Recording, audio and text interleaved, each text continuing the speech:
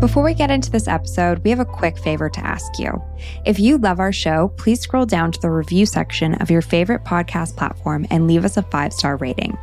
If you have a few more seconds, please also leave us a review telling us what you like most about our show. We read every single one of these, and we appreciate them so much. This will also help us grow and get into the ears of those who love true crime and food as much as you do. Thanks, and enjoy the episode. Mother's Day is around the corner. Find the perfect gift for the mom in your life with a stunning piece of jewelry from Blue Nile. From timeless pearls to dazzling gemstones, Blue Nile has something she'll adore. Need it fast? Most items can ship overnight. Plus, enjoy guaranteed free shipping and returns. Don't miss our special Mother's Day deals. Save big on the season's most beautiful trends. For a limited time, get up to 50% off by going to BlueNile.com. That's BlueNile.com. Since 2013, Bombas has donated over 100 million socks, underwear, and T-shirts to those facing homelessness. If we counted those on air, this ad would last over 1,157 days. But if we counted the time it takes to make a donation possible, it would take just a few clicks. Because every time you make a purchase, Bombas donates an item to someone who needs it. Go to bombas.com/ACAST and use code ACAST for 20% off your first purchase. That's bombas.com/ACAST, code ACAST.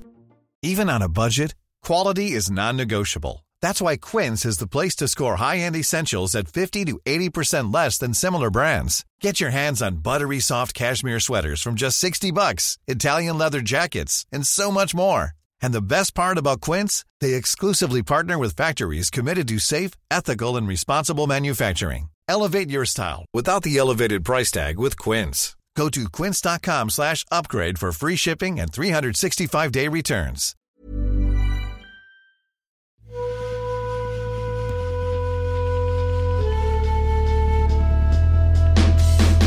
You're listening to Unsavory, where true crime meets food.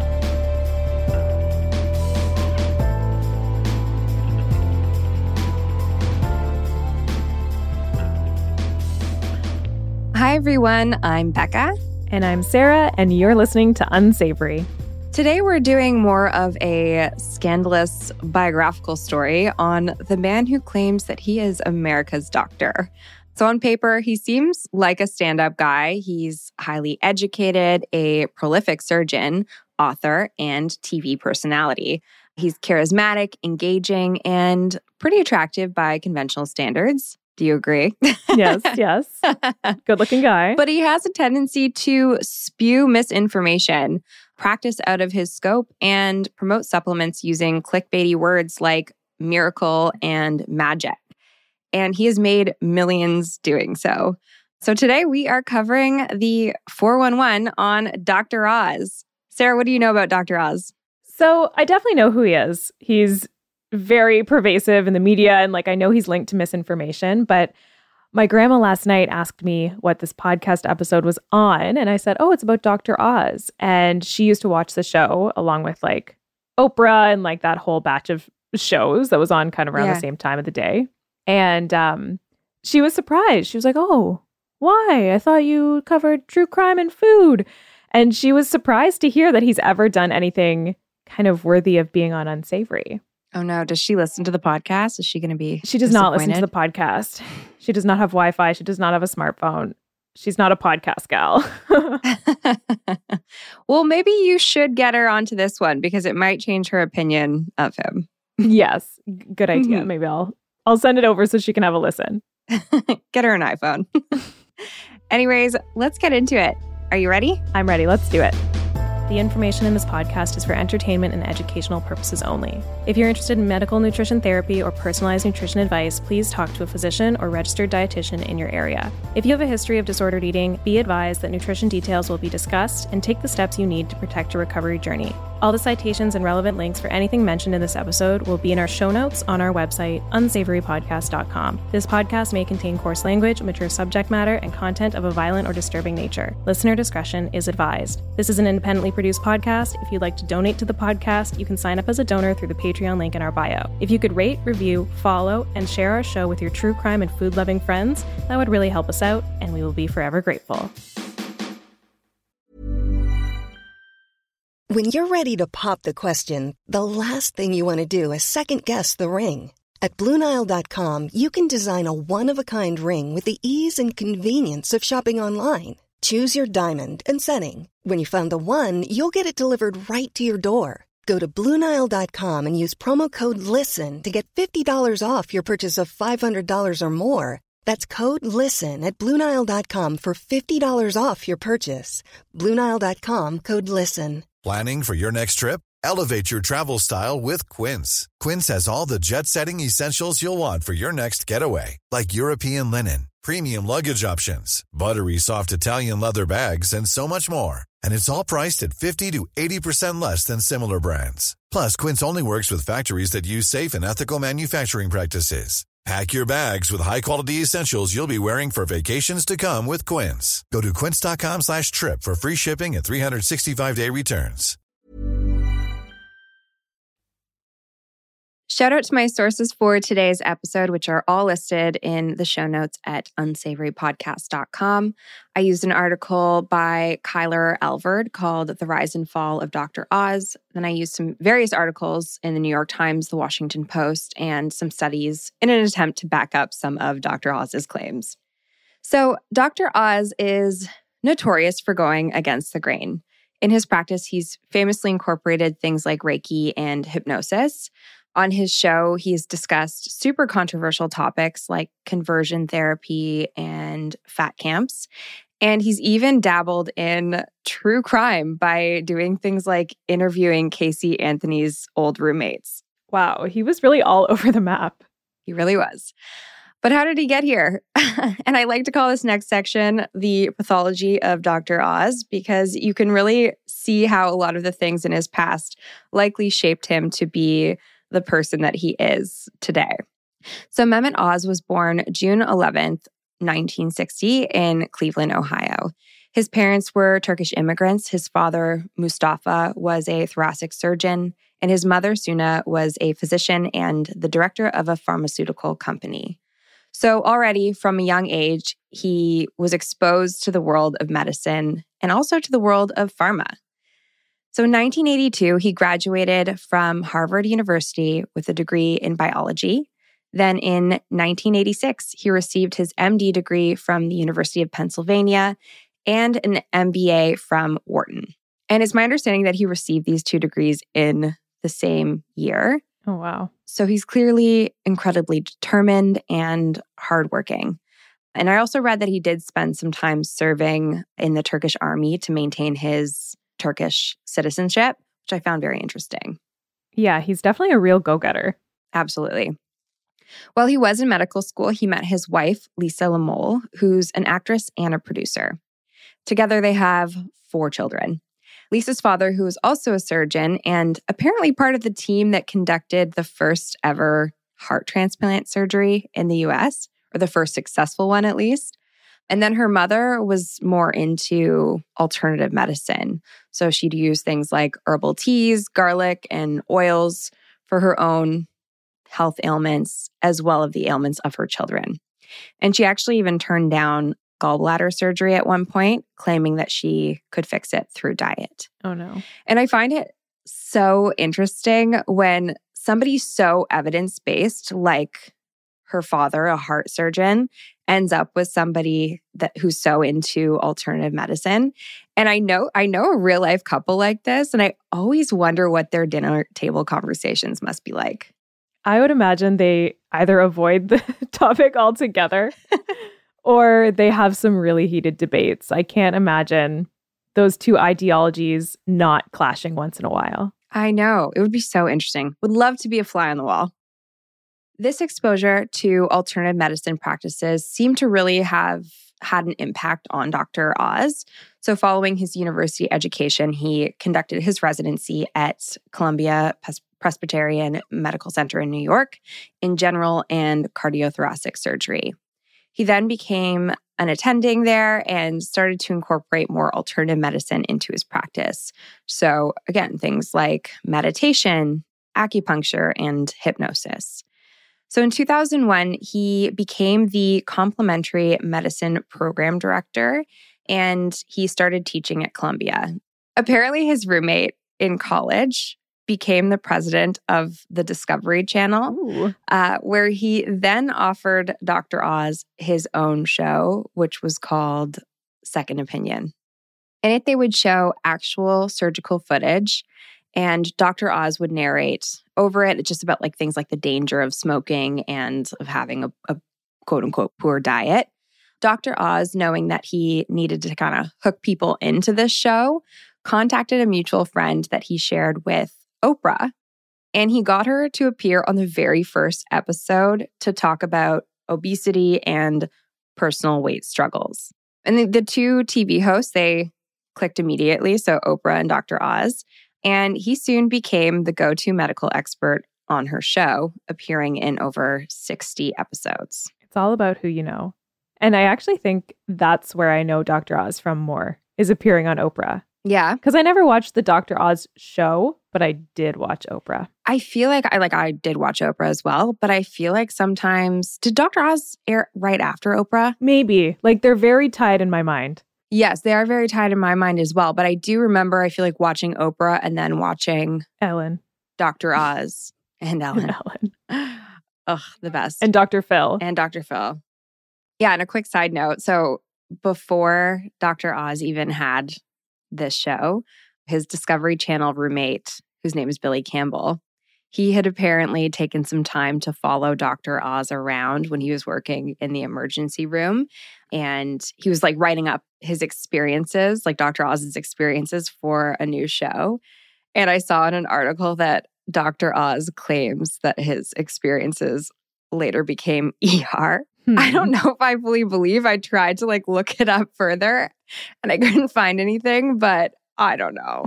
Seems like maybe he's got, I mean, maybe. Yeah. Also, ER is a drama. Like it is very much like probably not realistic. Yeah, not based on real life. And I feel like you don't need to follow a actual doctor around in order to get those dramatic stories. For sure. And there's, I mean, based on ER doctors that I've met, there's no way they're letting like a TV writer follow them around. First of all, like that's a privacy issue. Yeah. But also, they're busy. Get out of the way. I know. Anyways, people really love Dr. Oz's like engaging and holistic approach to health. So he continued to get TV appearances on things like CNN and Dateline. He had a radio talk show at one point. He contributed to magazines and medical research. He co-wrote the book, You, the Owner's Manual. And also a good name. I actually like really like that name and I'm sad that it's taken. Me too. And it's like take ownership. Like it's you. Mm-hmm. I don't know. I love it. Yeah. And then he wrote a few other books in that same series, the You series. Yeah. So he's just a very, very busy guy. Then in 2009, that's when he landed the Dr. Oz show, which entailed hour-long episodes 5 days a week about different health and wellness topics with a focus on prevention and I guess taking ownership over your health. I guess you kind of said that you didn't really watch it, but like, have you seen it? I'm definitely aware of it and have for sure seen clips. But I feel like more as a background TV situation, like I never sat down and watched the full hour episode of Dr. Oz 5 days a week. Well, maybe your grandma has some old ones recorded that you could watch with her. Oh, yeah. So the Dr. Oz show was actually airing up until 2 weeks ago, which is wild to me. Wow. So they've aired over 1,600 episodes, but it really kind of makes you question, like, that's a big number of episodes. It makes you question, like, what evidence-based content they could possibly be covering in 1,600 hours. For sure. And to make it interesting too, like sometimes evidence-based content just isn't that eye-catching. Yeah, no, for sure. And I would say that the whole show kind of plays more like an infomercial than an actual medical talk show. But again, with Oprah's support and her production company behind him, it's called Harpo Productions, he quickly built his audience to about 3 million viewers an episode. Wow. So he liked to make viewers kind of uncomfortable in his show by discussing more like taboo topics like poo and by showing viewers graphic images like health images like the inside of his colon, which he actually did do. And this is really where Dr. Oz gets the bulk of his fame and notoriety because he is different. He's edgy and he likes to make health seem easy, like it's achievable. Yeah, for sure. And conversational. And he's definitely charismatic. Like, that's undeniable. No, for sure he is. But with the show, like, he really did kind of open himself up to criticism of practicing like pseudoscience and in giving a platform to guests who may possibly have monetary motives. Okay, so up until maybe like the last 2 minutes, you might have been thinking, Dr. Oz doesn't sound so bad. But I assure you that's about to change. So he has been linked to several medical misinformation scandals throughout his career. And we're going to do a deep dive into a few of them. We can't cover them all because we'd be here all day. So first off, the average episode of the Dr. Oz show has around 12 specific health recommendations in it. So over the course of his entire show, so those 1,600 episodes, that's about 19,000 health recommendations. That is way too many for anyone to realistically follow. Absolutely. I'm sure there were some that overlapped, but like there was somebody who researched this in quotations and found that there were about 12 recommendations an episode. So it's an average number. Wow. And some of the information that he shares is evidence-based, but a lot of it is literal fiction that has been disproven through research or advised against by the food industry. So in 2011, he promoted what's called the HCG diet for weight loss. Okay, didn't someone just message us on Instagram about this diet? Did they? I might not have seen it. I think they did. They told us to look into it. Oh, really? Yep. Okay, well, maybe we'll do a whole episode on this one because it is very fascinating. But yeah, so HCG, if you're unfamiliar, it's the pregnancy hormone that's produced by the placenta. And so he advised people to take a supplement of it alongside a diet of 500 calories a day to lose weight. That's ridiculous. Mm-hmm. The FDA quickly told people to throw out any HCG products used for weight loss and to discontinue the diet immediately. While HCG is a naturally produced hormone in females, there are known risks to males who take it, including things like blood clots, edema, which is fluid buildup, and swelling of the breast tissue. Oh, wow.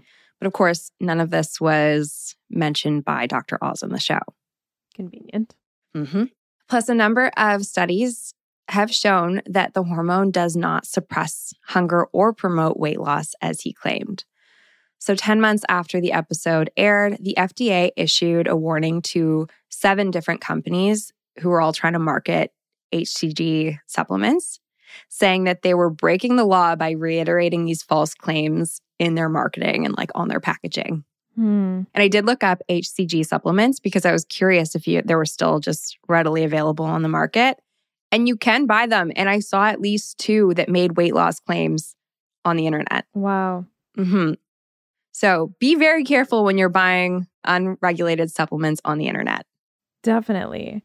And okay, so if the FDA is issuing warnings to all these different companies that they're breaking the law by reiterating the false claims, surely Dr. Oz is breaking the law by making the false claims in the first place. But I don't know if it's necessarily breaking the law if you're not promoting a specific product or brand of product when you're doing so. He does say that he has the right to free speech a number of times in his arguments against people coming after him. I bet he has the best team of lawyers.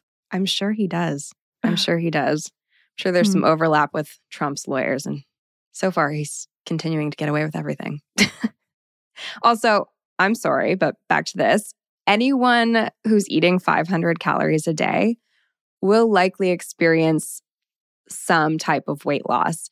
So like it probably won't be enjoyable, healthy, or sustainable, but it will likely happen with or without HCG involved. For sure. It would be miserable, Mm-hmm. but the HCG doesn't really matter in this scenario. No, because you're starving yourself. Yeah.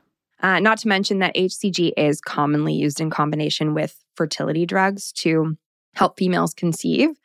So had this recommendation taken off, it could have possibly caused a shortage similar to what we're seeing with Ozempic, but with the fertility drug aspect. So it's just such a short-sighted recommendation. And honestly, it's shocking that it was doctor recommended at all. Yeah, definitely. Did he ever apologize or get in any sort of trouble for this?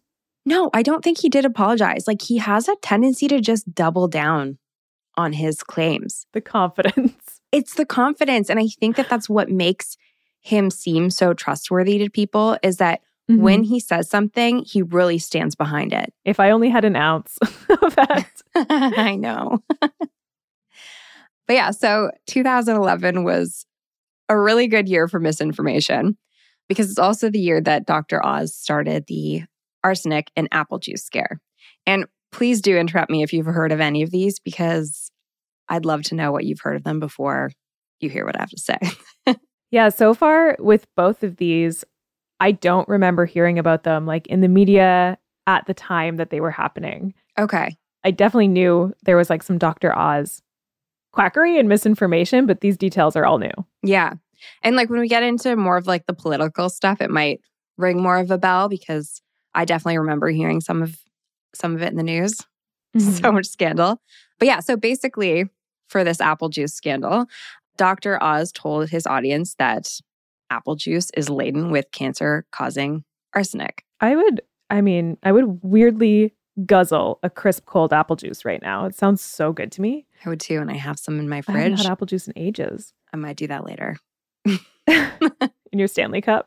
In my Stanley Cup. Yeah, a liter of apple juice.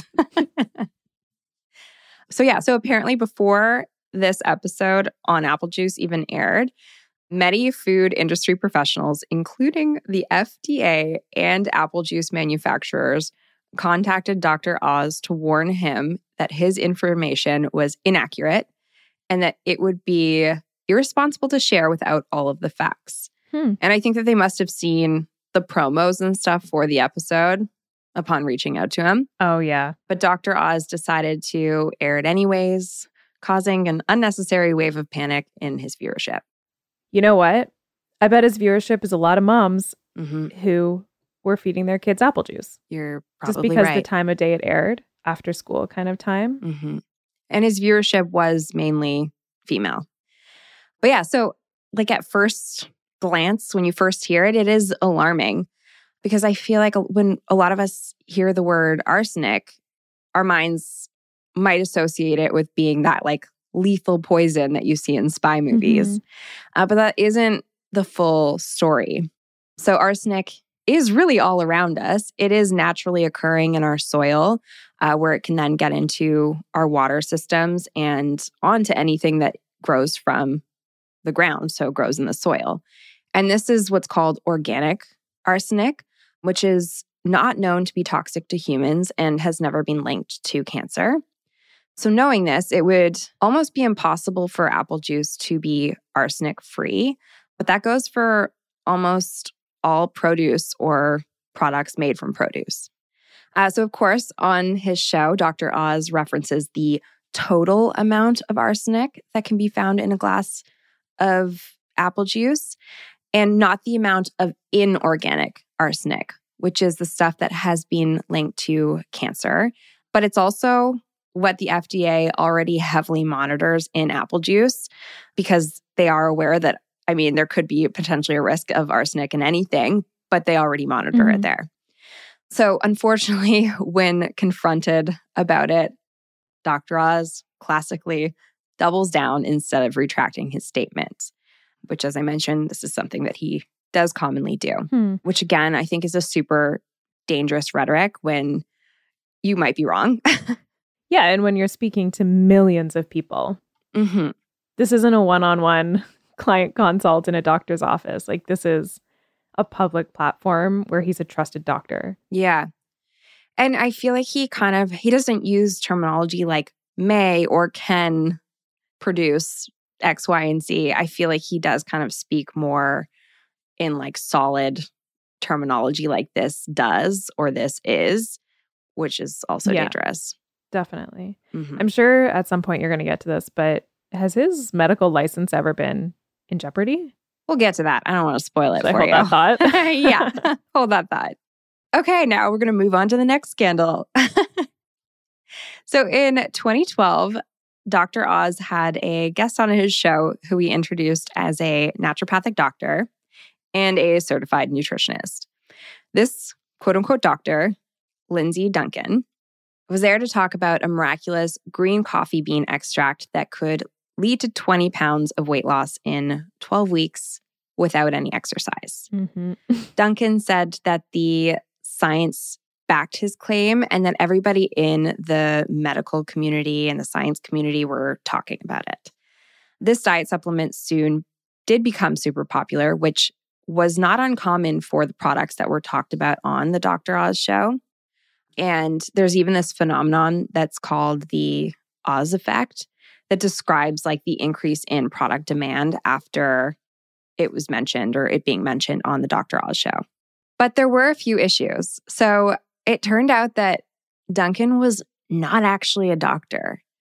And he was personally selling green coffee bean supplements without disclosing it.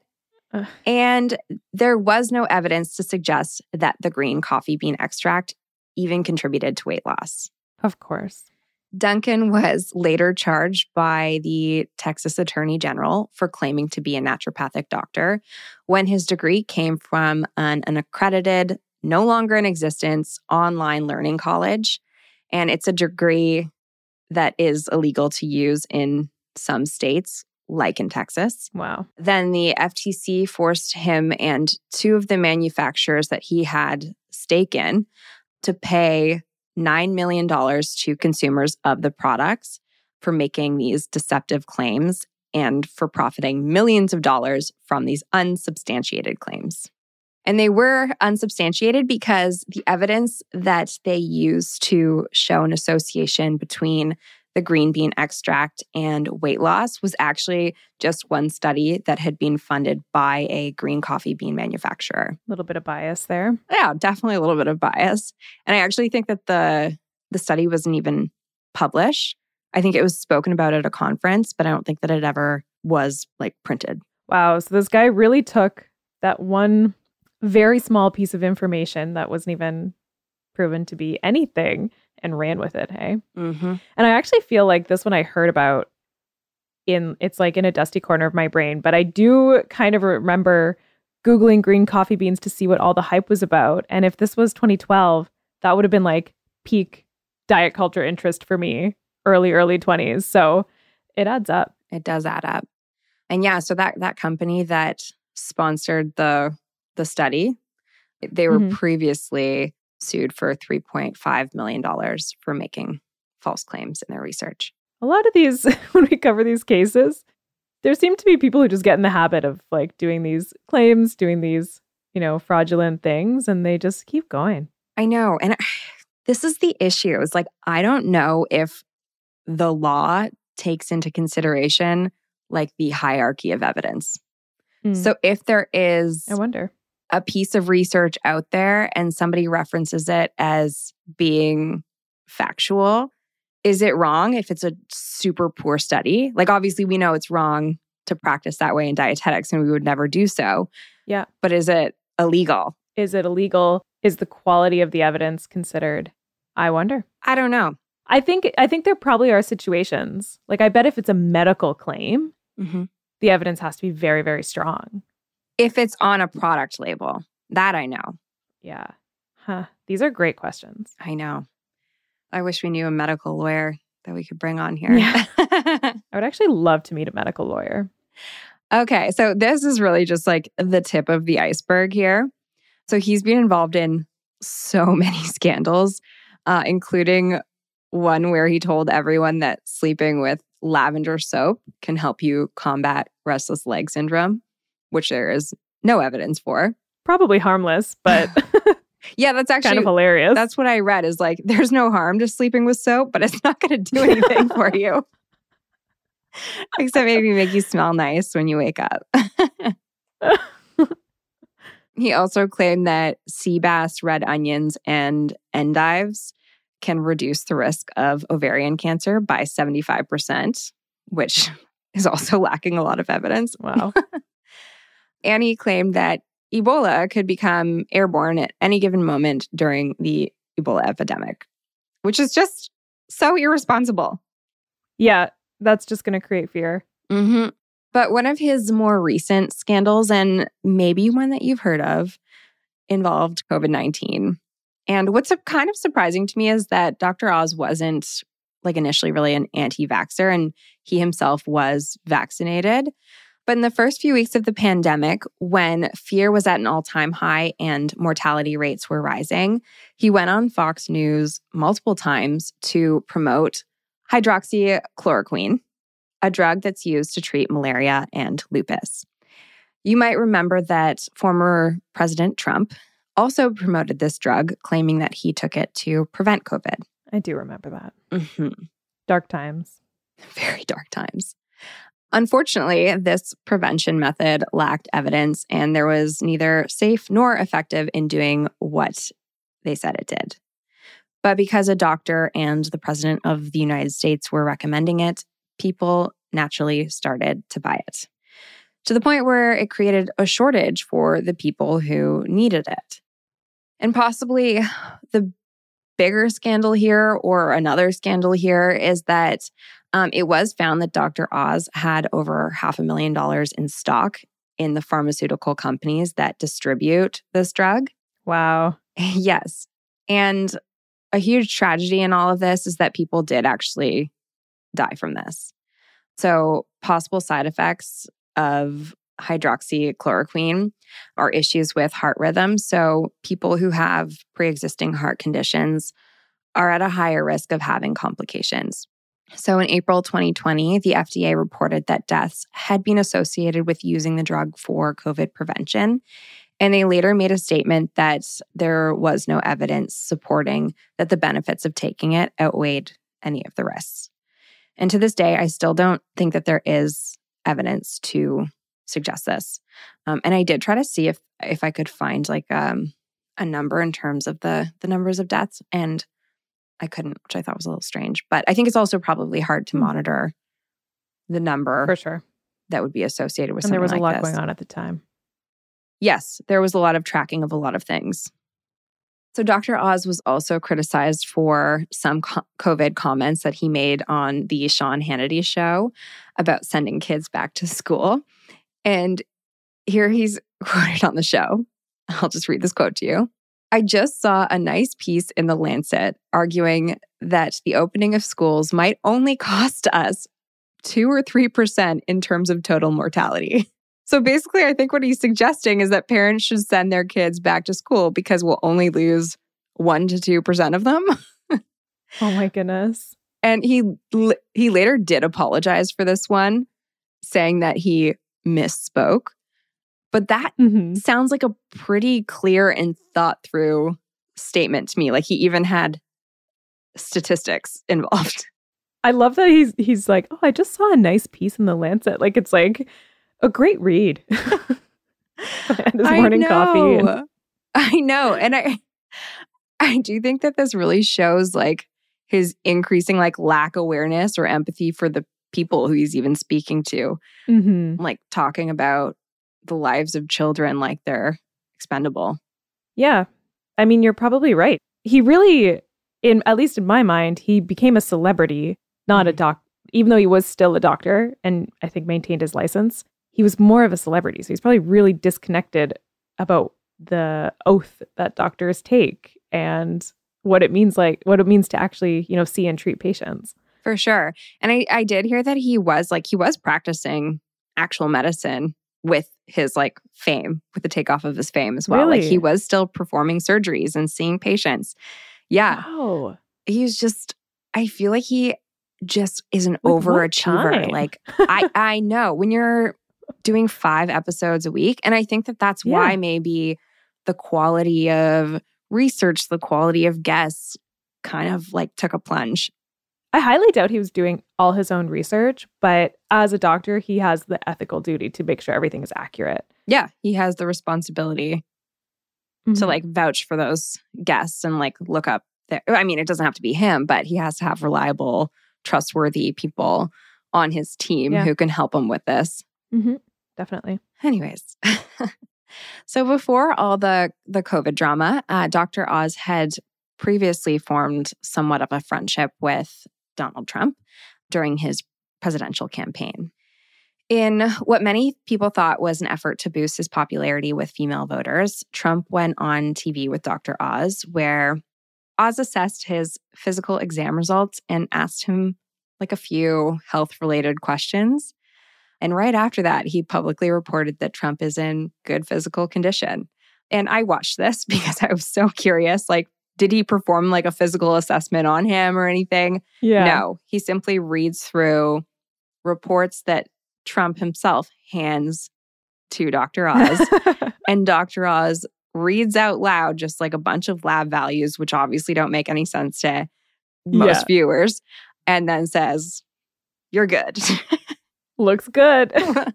That's hilarious. I think I might have to go watch that. Yeah, it's super quick. It's like a less than 5-minute video. So highly recommend if you want to laugh. But yeah, so to no one's surprise, once Trump was elected, Dr. Oz became the president's counsel on sports, fitness, and nutrition for the Trump administration. Okay, I didn't know that. And that's shocking because that's not even his area of expertise. He's a surgeon. He's a celebrity. He's a celebrity and a surgeon. I would love to see a dietitian in that role, though. Yeah, no, I agree. I think that maybe that role should even be split in a few parts. Yeah. Because those are very different things, nutrition, sports, and fitness. And I would never feel comfortable speaking specifically about sports and fitness. Yeah, same. If it was out of the range of like nutrition. Definitely. Very different areas. So unfortunately, this wasn't Dr. Oz's only stint in politics. In 2021, he changed his address from New Jersey to Pennsylvania and launched his campaign in Pennsylvania for a U.S. Senate seat. And I think I should just reiterate here that he was born in Ohio and he lived most of his life in New Jersey. So you can just change your address and then...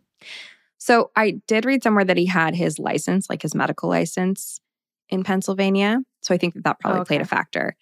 And apparently he did move there when he changed his address. But there's some people who like call BS on that. Okay.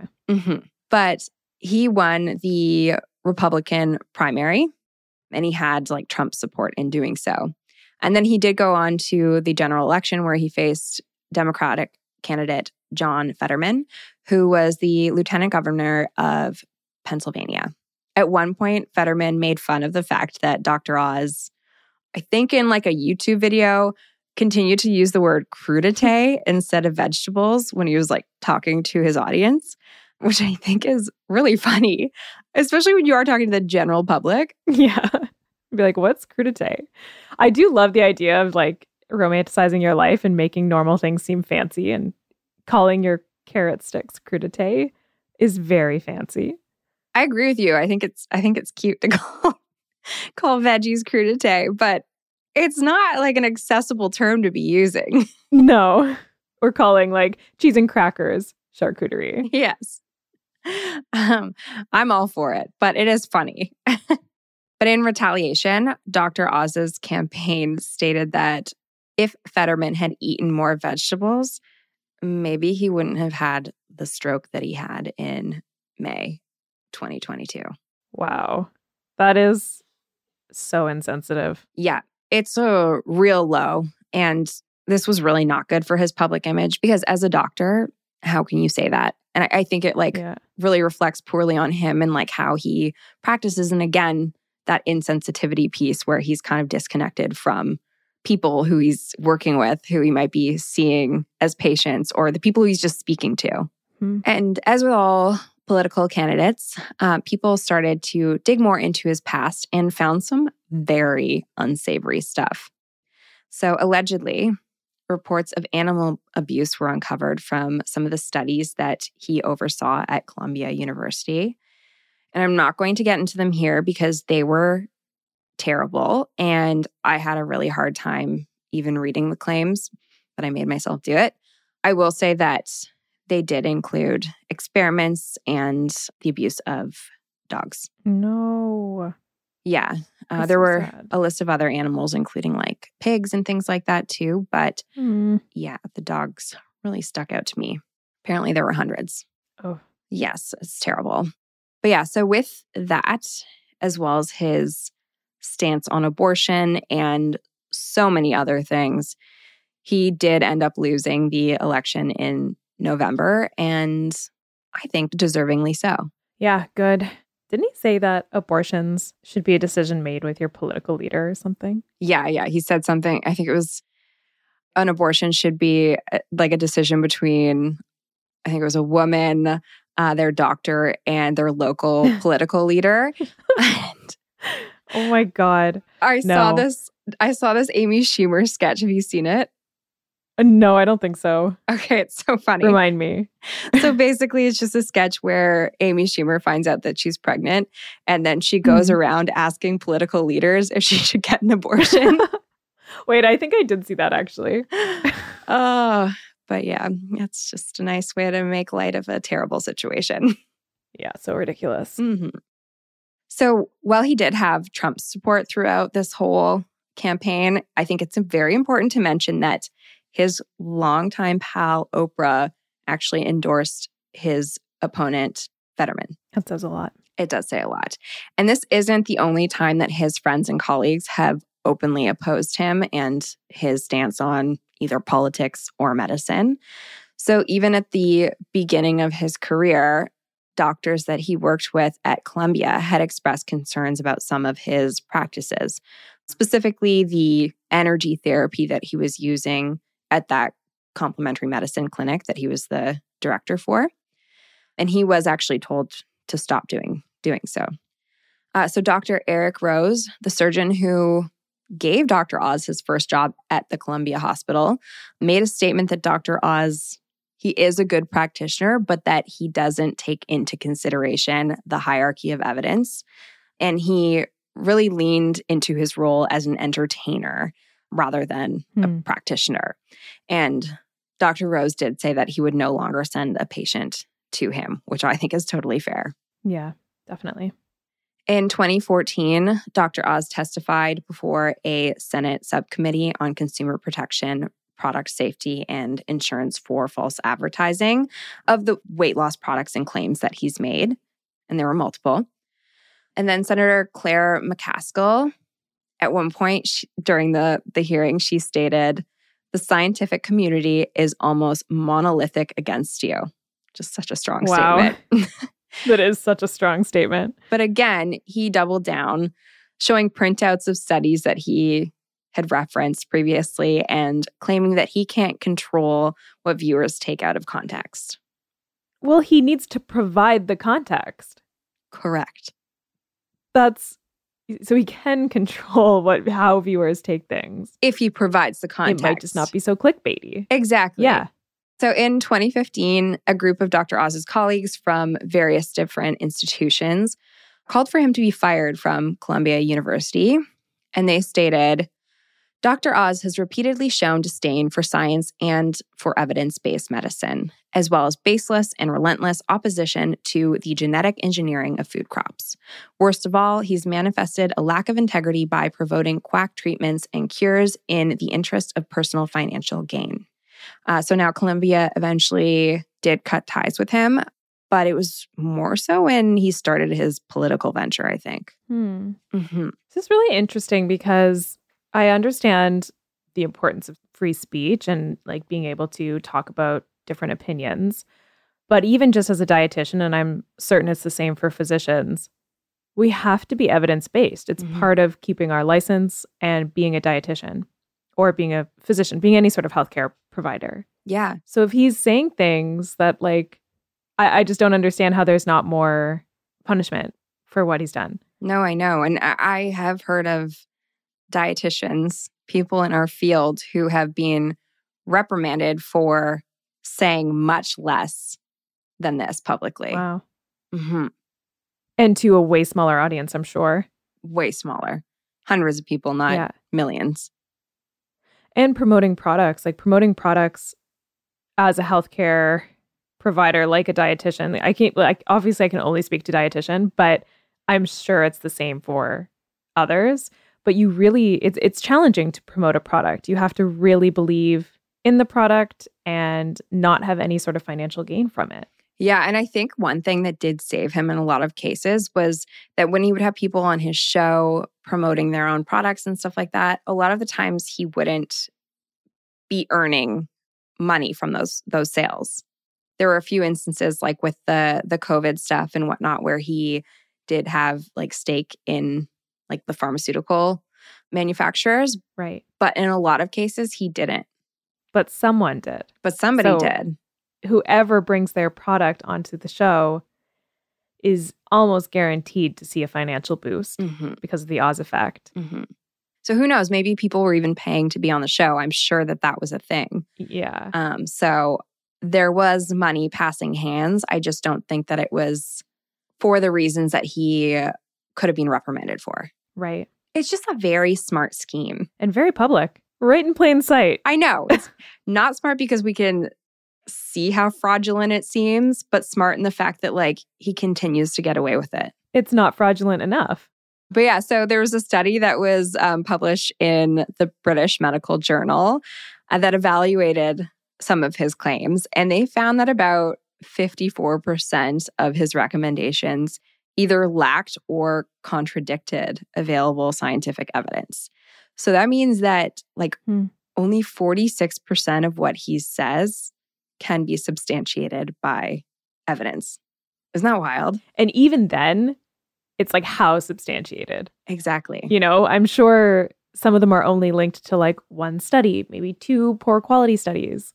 Anyways, this is such a huge issue, especially when you have established yourself as a medical expert and a nutrition expert, which I'm sorry, but he isn't. And I think that the fact that almost half of what he says is true almost makes him more dangerous because it's difficult to weed out fact from fiction.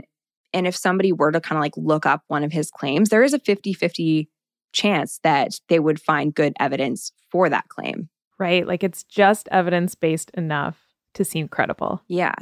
And then as we were just talking about, there's like the Oz effect. And it does have a tendency to draw in like product manufacturers or distributors who might have the opportunity to gain something from being on his show. So yeah, the responsibility like was really on him and his team to kind of like vet these guests appropriately. And unfortunately, he still maintains his license. I didn't see anywhere that he had lost it. Apparently, once you do have a medical license, it is pretty tough to lose. And it usually warrants like a patient complaint for you to like get to that point. And I didn't see anything in my research of patients making formal complaints against him. And I think that it has a lot to do with the fact that he is very charismatic. He has good bedside manner. And I think that a lot of people probably liked working with him as a one-on-one practitioner. Yeah, I could see that. I bet he's one of those people you meet in real life and he's kind of like dazzling and very personable. Yeah, wow. This was really interesting because I never really thought about how much it would take to make a new 1-hour show every single day, 5 days a week for 13 years. You probably get a little fast and loose with your stories and trying to keep people tuning in day after day. But like even think about this podcast and how much work it takes to put together like a 45-minute to an hour episode every 2 weeks. There's absolutely no way we could do a daily episode and continue to have interesting, engaging content. No. New information just doesn't come out that quickly either. So I'm sure you're doing some like deep digging and like word of mouth kind of evidence. No, for sure. It would take like an entire team behind us. And then it kind of disperses the responsibility in a way. Yeah, for sure. And I will say that Dr. Oz is really the first TV doctor, maybe the only like TV medical doctor. There was Dr. Phil too, but I don't know. But he's definitely the first TV doctor of his magnitude. And like in our schooling, we did learn a little bit about media communication and how to do it safely and ethically. But he was a bit of a trailblazer in that area. So he probably didn't have much guidance or many limitations at the start. But I think after the first misinformation scandal and like the FDA warnings, he had all the information he needed to know that what he was doing is actually really serious and potentially harmful. Yeah. And the FDA, it sounds like, spoke to him a lot. Yeah. Which would make the normal person very anxious, I think. And I don't know. I'd be shaking in my boots. Yeah. Same. I would apologize immediately. It doesn't matter what I'd say. I'd be like, I'm so sorry, FDA. Absolutely. Absolutely. Not even the FDA. Like, I'm so open to feedback and like willing to, yeah. Anyways, I just can't imagine the confidence. Yeah. And I actually think like you bring up a good point, like being open to feedback, but also being open to having your opinions change when new research comes out is really what makes a good practitioner. And I think that in addition to not being able to identify like a hierarchy of evidence is really kind of what makes him so fraudy. Absolutely. That's a great point. Awesome job, Becca. Thanks for teaching me more about this household name that I've always kind of rolled my eyes about, but not known exactly why. Oh, amazing. Thanks for listening. Bye. Bye. Thanks for listening to this episode of Unsavory. You can find all of the references and materials used to put this episode together in our show notes at unsavorypodcast.com. This is an independently produced podcast. If you enjoyed this episode, we would love it if you would rate, review, follow, and share our show with your true crime and food-loving friends. This is the best way that you can support us for free. If you'd like to donate to our podcast, you can sign up as a donor through our Patreon link in our bio. For more information, follow us on Instagram at unsavorypodcast. If you have an idea for an episode or segment, email us at unsavorypod@gmail.com. This podcast was recorded and edited by Jeff Devine. Learn more at Jeff Devine Sound on Instagram.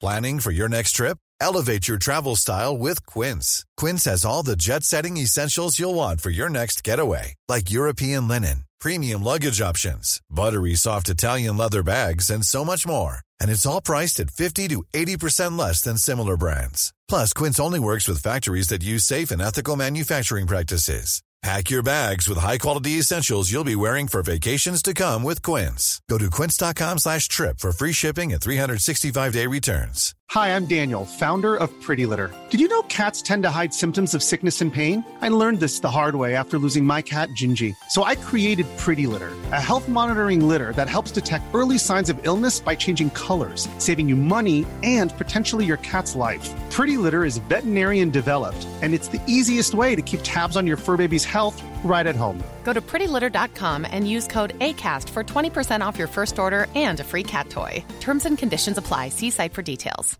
Even when we're on a budget, we still deserve nice things. Quince is a place to scoop up stunning high-end goods for 50 to 80% less than similar brands. They have buttery soft cashmere sweaters starting at $50, luxurious Italian leather bags, and so much more. Plus, Quince only works with factories that use safe, ethical, and responsible manufacturing. Get the high-end goods you'll love without the high price tag with Quince. Go to quince.com/style for free shipping and 365-day returns.